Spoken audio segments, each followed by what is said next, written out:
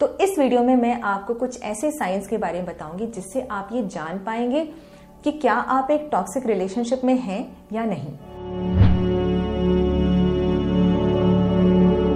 तो पहली जो चीज है, हम इसको नार्सिसिस्ट टॉक्सिक रिलेशनशिप के बारे में आज हम बात करेंगे कि एक नार्सिसिस्ट टॉक्सिक रिलेशनशिप कैसा होता है।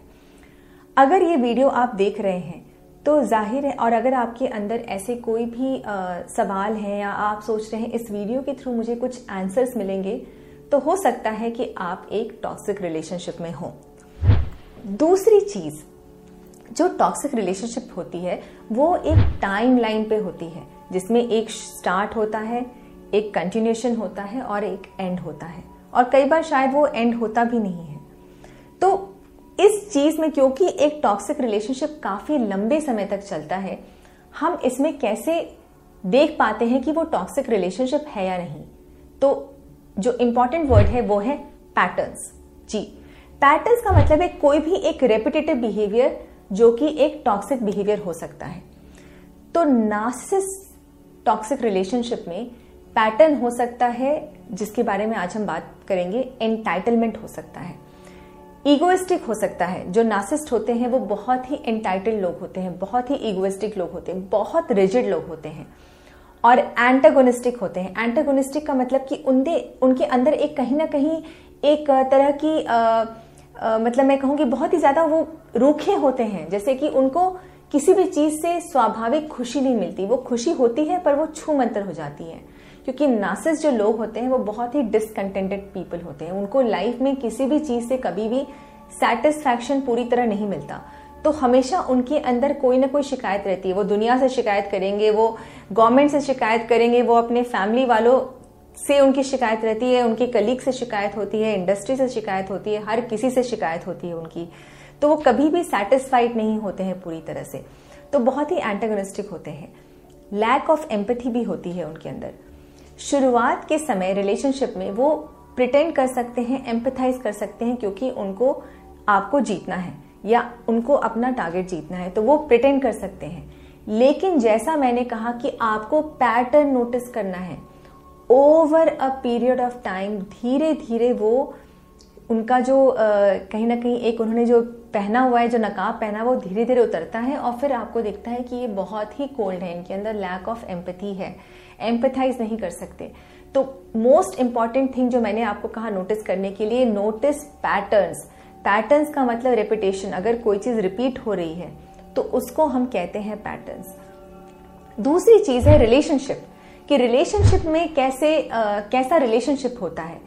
एक नार्सिसिस्ट के साथ जो रिलेशनशिप होता है वो बहुत ही डिसमिसिव रिलेशनशिप होता है, जिसमें आपकी नीड्स और आपकी जो इच्छाएं हैं उनको डिसमिस किया जाता है एक ऐसे लेवल पे जहां पे आपको हमेशा लगता है कि मैं एक सेकंड फिडल हूं, मैं एक सेकंड कैरेक्टर हूं इस रिलेशनशिप में। एक रिलेशनशिप दो लोगों का होता है, पर अगर आपको हमेशा लगता है कि रिलेशनशिप में इंपॉर्टेंस ज्यादा किसकी है, किसकी बात ज्यादा मानी जाती है, किसकी ज्यादा सुनी जाती है, अगर आपको एक गैप दिख रहा है तो ये एक अनहेल्दी गैप है। क्योंकि रिलेशनशिप में गैप होता है पर वो ऐसा मूव होता रहता है कि कभी आप कभी वो, तो वो दोनों के बीच एक डायनेमिक क्रिएट होता है।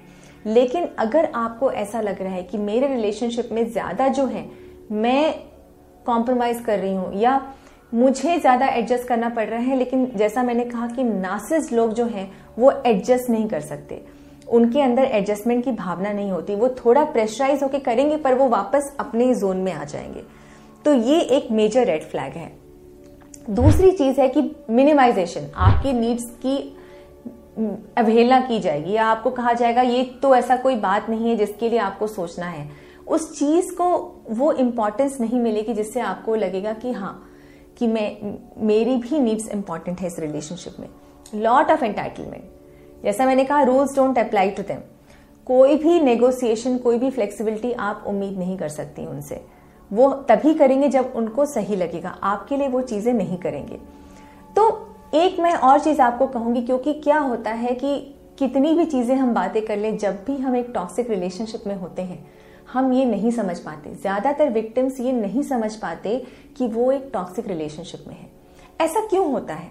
ऐसा क्यों होता है कि हम एक टॉक्सिक रिलेशनशिप में सालों साल रह जाते हैं और हमें पता नहीं चलता? इसका एक साइकोलॉजिकल रीजन होता है जिसको हम कहते हैं कॉग्निटिव डिसोनेंस। कॉग्निटिव डिसोनेंस का मतलब है कि हमारा जो ब्रेन है वो दो अलग अलग तरह की ऑपोजिंग थॉट्स को एक साथ एकोमोडेट नहीं कर सकता है। जैसे कि मैं आपको एक एग्जाम्पल देती हूँ। एक आपने कहानी सुनी होगी कि वो एक फॉक्स था जो बेसिकली जिसको अंगूर खाने थे, तो वो लोमड़ी थी, उसको अंगूर खाने थे और वो अंगूर के पेड़ के पास गई और वो अंगूर बहुत ऊंचे थे, तो वो बार बार लपक रही थी पर वो अंगूर नहीं खा पा रही थी। अंत में क्या हो गया, खिन्न आकर उस लोमड़ी ने उस चीज को छोड़ दिया, वो आगे निकल गई और उसने कहा अंगूर खट्टे हैं। तो लोमड़ी ने क्या किया, उसको जस्टिफाई किया क्योंकि भाई अंगूर खट्टे हैं तो मैं नहीं खा पाई, तो क्या बात है। इसी तरह से हम एक टॉक्सिक रिलेशनशिप जस्टिफाई करते रहते हैं। हम बार बार जस्टिफाई करते हैं कि वो मेरा पार्टनर है, इसके साथ मेरी फैमिली है, मैंने इतना समय बिताया है, वो इतना तो करता है मेरे लिए, कुछ तो करता है, मैं अकेले नहीं रह सकती, मुझे डर लगता है। तो हम एक टॉक्सिक रिलेशनशिप बार बार जस्टिफाई करते हैं और उस जस्टिफिकेशन में हम उस टॉक्सिक रिलेशनशिप में रहते हैं। एक जस्टिफिकेशन ये भी होता है कि ये जो इंसान है ये चेंज हो सकता है, ये मैं अपने प्रेम से, मैं अपने आप को बदल कर, मैं और प्यार देकर इस इंसान को बदल सकती हूँ। तो मैं आपको बता देती हूँ कि नार्सिसिस्ट जो लोग हैं वो बदल नहीं सकते। They can not change, they will never change. कुछ भी हो जाए, आप कुछ भी कर ले, उनको प्रमोशन मिल जाए, उनको शादी हो जाए, ना शादी हो, कुछ भी हो, कहीं आप कुछ भी कर लें, ये नार्सिसिस्ट जो है वो बदलने वाले नहीं है।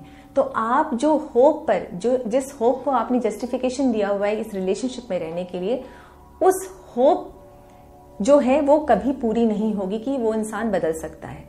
तो acceptance of this radical truth is very important. ये जो रेडिकल ट्रुथ है कि ये इंसान बदल नहीं सकता जो नार्सिसिस्ट है, ये आपको आगे बढ़ने में और उससे हील होने में आपको हेल्प करेगा। तो कुछ और साइंस होते हैं, जैसा मैंने ये बताया कि ये जो चीज है ये हमको एक टॉक्सिक रिलेशनशिप में रखती है, जिसको हम कहते हैं कॉग्निटिव डिसोनेंस।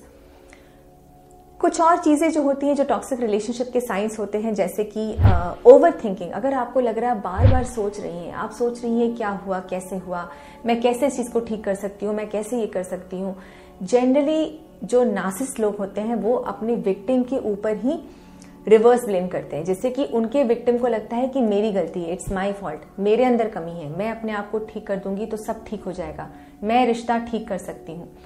अगर आप सोलो ब्लेम ले रही हैं तो ये एक टॉक्सिक रिलेशनशिप है।